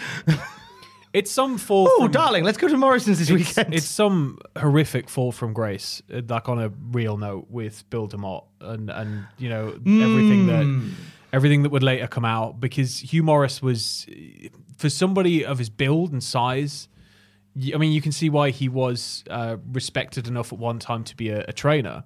And he's very explosive and everything, but it's just, fucking hell, everything that came out about him, and they were prepared to push him for a while as like a threat on SmackDown. I think he just had that rare mix of like size and build, where he was really muscular but kind of like he's like a Neidhart, right? But he had that little bit of extra edge where it was kind of like Vader-esque, where you'd see him coming off the top and stuff. It's just a shame that he turned out to be an arsehole, isn't it? Yeah, it is a shame he was an arsehole. Up next after the break, Ric Flair is in action, and he's facing one half of the American males, flipping Marcus Alexander Bagwell. Give him his full name. It's Marcus Alexander, buff gigolo stripper Marcus Bagwell. Who looks lovely in a suit these days. Yeah. Lovely little picture. Dressing up like Mr. Rogers. Looking healthy and happy. Swearing like a sailor on his cutaways. He certainly does do a lot of cutaway swearing. As Flair walks to the ring, Paul Orndorff just sidles up to the commentary table and wearing his neck brace like he's Andy Kaufman, saying, "You know what they say about paybacks? You never know when they're going to happen." And they've never said that about paybacks. They all just turn to her. Ah! They act like they just like he's just burst into existence. Orndorff, is this 1995? What the fuck are you doing here? I want Orndorff to burst into existence and scare them every week, but come up with some different bollocks about payback. Bischoff's just, shit, I've not got anything planned for his return. Bollocks. Well, you know what they say about paybacks, Eric? They're worth two in the bush.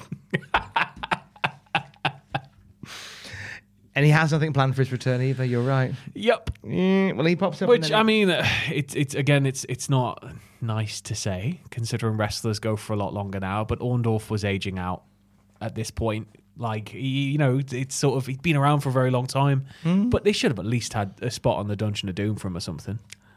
Can you imagine? Orndorff in the Dungeon of Doom. Yeah. That's a lovely idea. Put him under a mask. Give him some like weird, he's been mind washed or whatever. That'd have been fun. Yeah. I like that. Turn him into a credible threat. That'd be great. Rather than just sort of disappearing into the ether. Make him the Giant's twin brother. And insist that they're twins. Even though they've got different hair, builds, everything, gear. Yeah, why not? Give the Giant a giant tattoo. And he doesn't have the giant tattoo. So he earns it? No, he just doesn't ever get one. Okay. Like, they're just twin brothers, though. Because all twins have matching tattoos, of course. Of course they do. Of course they do. Well, that's how you stay twins. So if you get the tattoo removed, then your twin would have to get it removed as well. What if they don't? Well, it's a law. You're a twin. Oh, so I thought one of you like dissolves or something. Well, you know how every single pair of twins you've ever met's wearing the same clothes? Yes. Well, that's the law. Ah, right. They have to go into CNA or wherever's open. I mean, they're fucked already. CNA. I don't know if CNA's there anymore.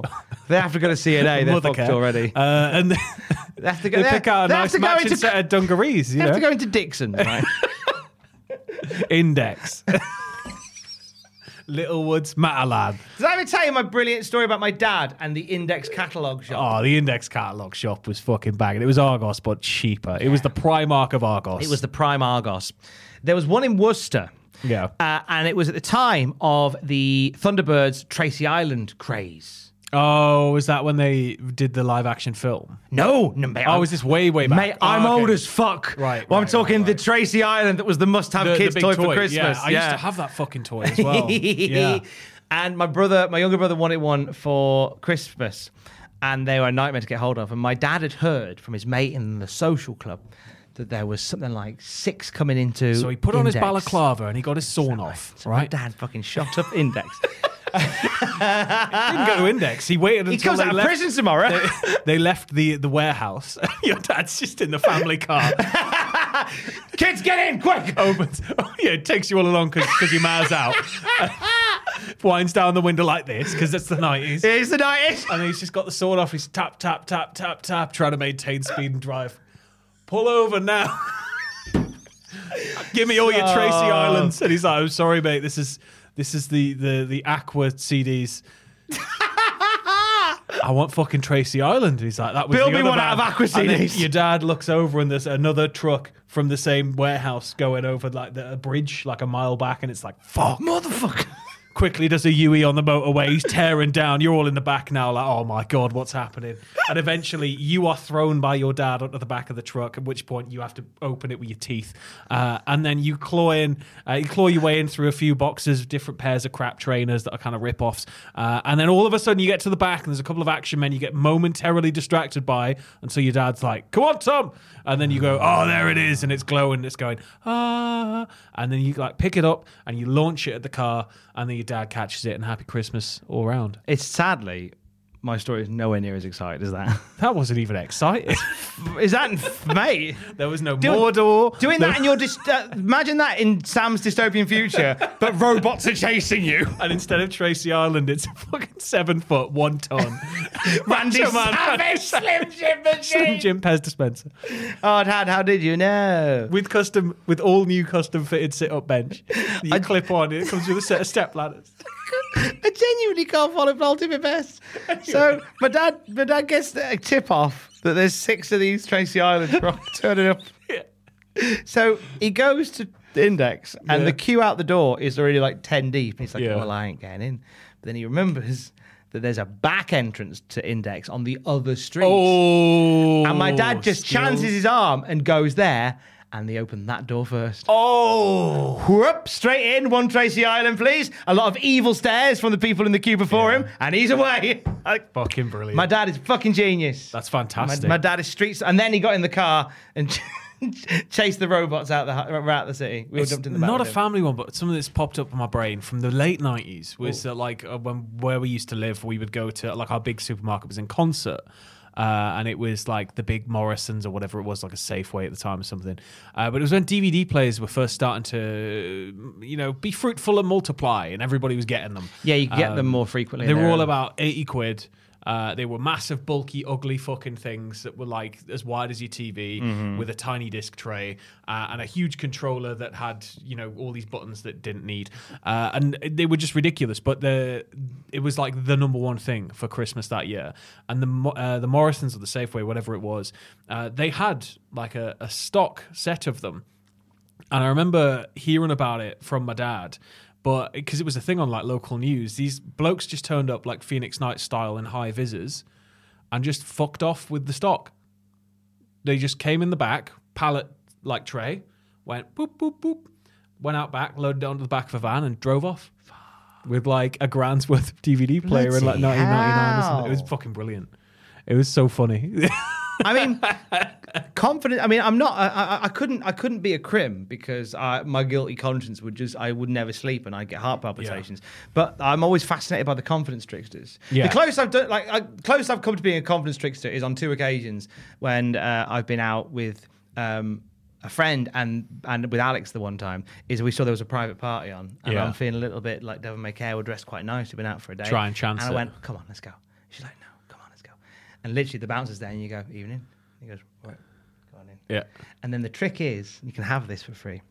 If you ever find yourself breaking into a party, obviously if it's free beer. Is it that you need to meet somebody first? No, you don't even need to meet somebody. Okay. What you do, and this is my little trick, is you go to the bar, and when you're at the bar, you go look to the dance floor. It's always a busy dance floor. Yeah. You just gesture towards the dance floor. Right. The international hand gesture for, do you want a beer? Yeah. So you point and go, do you want a beer? Everyone on that dance floor assumes you're pointing at someone else. Yeah. But to the people around you, he's getting So you've been seen by multiple people already at the bar. And I'm pointing. Probably already a few drinks deep yourself on the evening. I'm hiding in plain sight. And I'm talking to somebody who's on the dance floor. So everybody who's looking at me goes, he knows somebody on the dance floor. Genius. Because is it the American like frat party technique is to get in there, learn somebody's name as quick as you can, and then when they go, who the fuck invited you? You just go, blah, blah. That's a good shout as well. That's a good shout. I'm with Oliver. Yeah. If it's a wedding, though, or something like that, your trick is by far better, I think, on many fronts. Yeah. It's worth trying. I've never crashed a party. Never crashed a party. it's good. It's like I said, it's naughty, but it's good fun. It's a little bit of cheeky fun. Anyway, Bagwell and Flair is happening. Bischoff updates us that Randy Savage has taken Hogan to the hospital and he's on his way back. So he just like dumped him in reception. Good luck, Hogan. Stay the fuck away from me tonight. 6 or 7 extra stomps just straight to the head. Hogan's back. Don't let him out. He's probably got a disease. Flair lights up Bagwell with chops, but Bagwell takes him down with a headlock. Gets big cheers from the females. Nice. A lot of lady love for Buff Bagwell. Bagwell sending Flair over the top, gets a huge pop as well. Flair tries some chops on Bagwell. Marcus absorbs them and starts hitting him with these fast punches. Yeah, they just kind of flinging like a boxer. Just flailing on him. Drops him out, and he's just, you know what? Excellent work by Flair, making Bagwell look like a threat. Yeah. I like that a lot. Hilarious as fuck spot that I know that you picked up on because you messaged me on Slack about it. Flair, like Bagwell bounces off the ropes, and Flair like motions towards him. It looks as if like he's going to go in. As if he's going to go in, but then Bagwell goes flying past him. Yeah. Too much momentum. And Bagwell stops on the ropes. Now, initially, it's like he stops himself on the ropes and then realizes, I think I was meant to go flying over here. Yeah. So then he stops and then just flings himself over the top rope. It's like if he hits that, then after that first bounce, that entire first bounce of going back and forward, he's like, I needed to do something shit. And then he goes, whoop. But it's just that quick little second or so of just like, oh. It is a second that lasts a lifetime in that particular moment. Woman distracts the referee, which allows Ric Flair to do nothing illegal at all. Yes. Literally goes out of the ring, puts a boot to him and chucks him back in. He would have done that anyway. One final flurry from Bagwell. Of course, he throws Flair off the top rope. Yeah. He then gets a superplex for a near fall. He then goes for a springboard splash into the ring, which I don't think I've ever seen Bagwell do before. It's certainly the type of thing I'd expect out of like Scotty Riggs. So it might be something they do like when they're teaming. Maybe. But Flair gets the knees up Mother Brown. Yeah. So Bagwell is absorbs the knees instead. And then Flair puts the figure four on and gets a tap out. And that's all she wrote. That's all she wrote. Flair refusing to release the figure four until Savage returns to run him off. And Savage he's gunning for Flair at this point. Yeah, he's aggro. He's in his NWO Savage gear. He's had a little quick change on the way back from the Slim Jim factory. And so see you at Super Brawl, Savage and Flair in a steel cage. What was he doing at the Slim Jim factory? Is it the rumored launch of the Slim Jim launcher? The 8-foot Slim So Jim. you know, like Super Soakers, but instead it's like you load it up instead of water. You just fill that little bottle with Slim Jims, and then you pump it up with air, and then you like. I'm just nailing people in the back row with Slim Jims. I heard that you can leave the wrappers on, but it will cause large foil cuts. See, that was what I heard. I also heard that it was the launcher. It was the launcher, but it's a launcher for the new Slim Jim gravy. Yeah. So it's just like a white liquid, and in order like a sausage gravy, But and there's a special technique to it. So what you do is you hold the Super Soaker and you have to move your hand very slowly at first, right, and then speed up a little bit. Yeah. And then after a minute or two... See, I'd heard they were going for mortars with the gravy. They abandoned that whole mechanic, and it was more of they'll stick it in there, and then it just really explodes all over everybody. I mean, that's kind of what they're doing, but they want they want it to be like an interactive game, so you've got to do the pump action for it. Okay. They've got two little canisters, cylindrical canisters that you keep the gravy in. Sometimes it gets stuck, so you've got to give them a little bit of Is the gravy heated? Pull at the same. It's quite warm. Has it got a heater element, like a coil running through a little microchip sensor. Nice. As soon as you start pumping it, it heats it up. Can you put any other liquids in it, or is it? I mean, it's mainly the sausage gravy. Liquid locked sausage gravy. It is their liquid locked technology. You put Bisto in there, it's going to be a little bit too thin. It's going to be too thin and dribbly. You need to use the exact sachets that they sell for $10 a pop. Yeah, yeah. And sometimes, depending on the model and the size, it can take a little bit of time, but eventually, incredible everywhere. All over. It's amazing what they're coming up with in the Far East in these here 90s. It is amazing what they're coming up with. Main event of Nitro. Christ. And it's the Road Warriors facing hang on, no, who are they facing? Mancar Stang. Yeah. And Leg Luger. Leg Luger. Mancar Stang and Leg Luger. And Sting is still a fucking moron. by the way. Oh, yeah, that Still hasn't unaware changed. that Luger is being a heel. He's just like, oh, we're on a run of success. What was that to worry about there, Lex? And he goes, nothing, Sting, nothing. Yeah, He goes, what were you doing, won't worry about it, then I'll just keep looking at me belt. I like how Sting is now Sting from the Police. Yeah, basically. Hey, Lex Luger, what are you doing, man? Are you bitch? Are you cheating, Lex, man? That's how Sting sounds, yeah. Woo! Hey, Ric Flair, if you screw me, I'm going to be fucking mad. Wait till I tell our mum. Which song does Sting come out to, though, if it's Sting? He does this. He does that. In the fields of barley, hit you with a bat. He's the man called Sting. Every breath you take.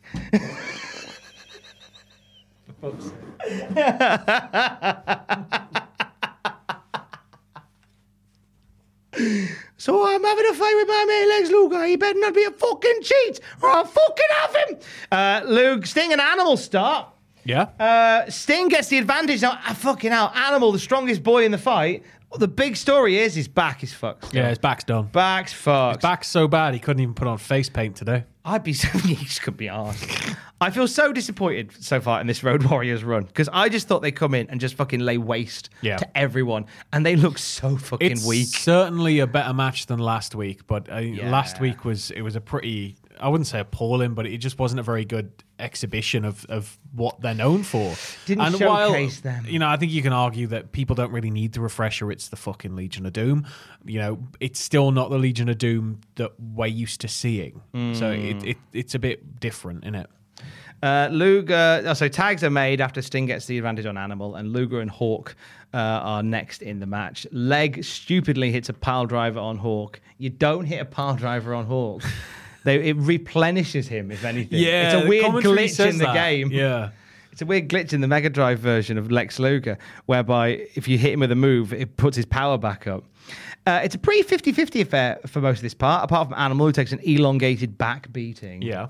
And just as kind of the match is getting going, boom! Yeah, we had to take a lovely skip forward in time thanks to the local power department. Do your fucking jobs. Yeah. So, in the darkness, so when what we don't see, the power goes out in the arena. Complete blackout in the arena. The match kind of carries on, but much slower. Yeah. Whilst people rush around to try and get emergency backup generators on. So when you watch this on the network, it will literally just kind of go thwip.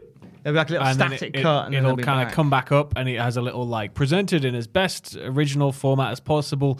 Production errors, all this shit. But yeah, the power goes out of the building.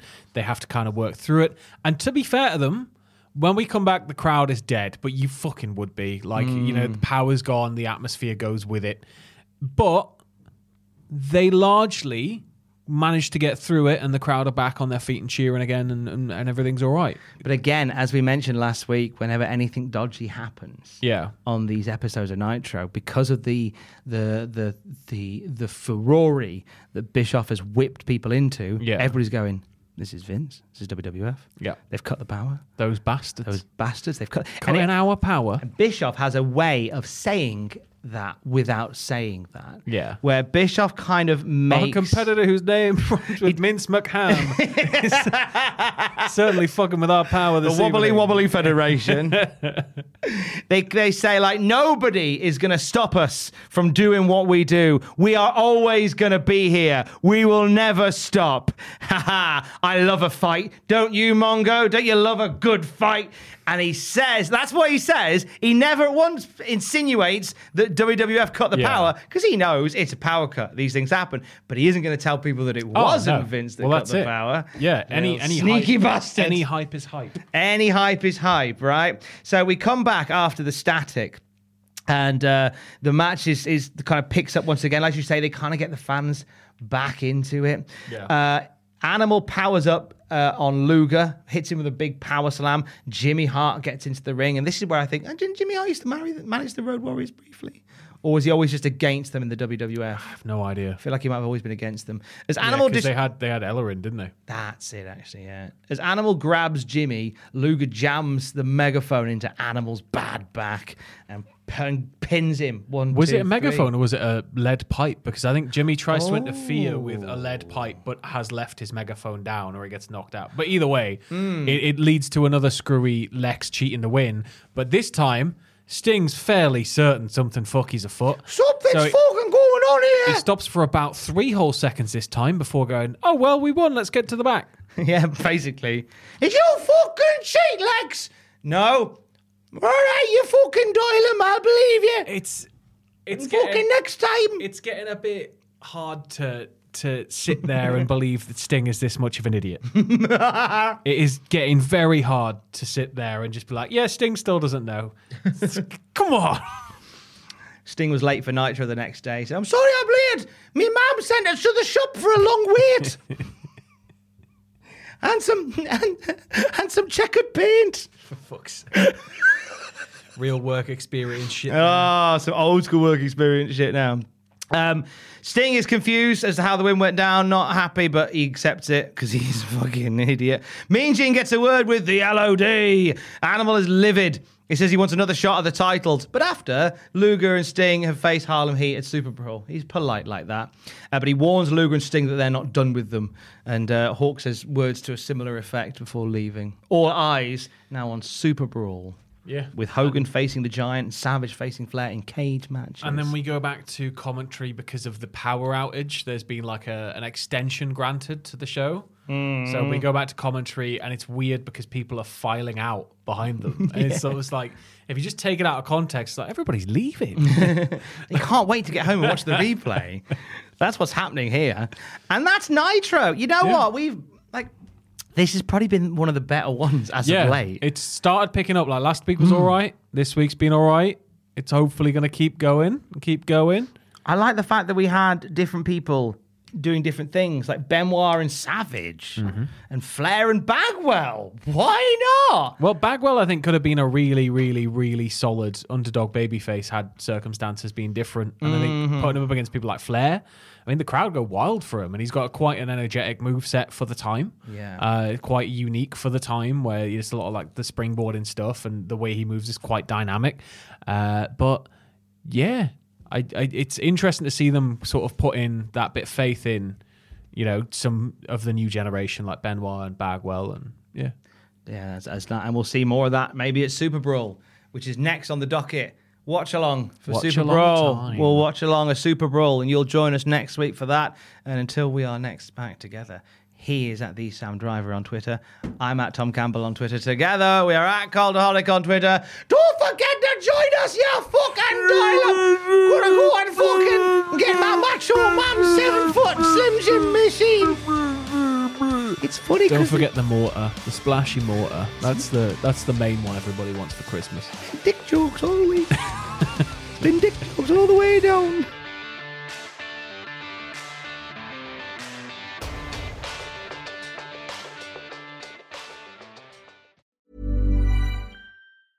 Even when we're on a budget, we still deserve nice things. Quince is a place to scoop up stunning high-end goods for 50 to 80% less than similar brands. They have buttery soft cashmere sweaters starting at $50, luxurious Italian leather bags, and so much more. Plus, Quince only works with factories that use safe, ethical, and responsible manufacturing. Get the high-end goods you'll love without the high price tag with Quince. Go to quince.com/style for free shipping and 365-day returns. Hi, I'm Daniel, founder of Pretty Litter. Did you know cats tend to hide symptoms of sickness and pain? I learned this the hard way after losing my cat, Gingy. So I created Pretty Litter, a health monitoring litter that helps detect early signs of illness by changing colors, saving you money and potentially your cat's life. Pretty Litter is veterinarian developed, and it's the easiest way to keep tabs on your fur baby's health right at home. Go to prettylitter.com and use code ACAST for 20% off your first order and a free cat toy. Terms and conditions apply. See site for details. For all the wrestling headlines in just 10 minutes, search Cultaholic Wrestling News on Apple, Spotify, or wherever you get your podcasts from.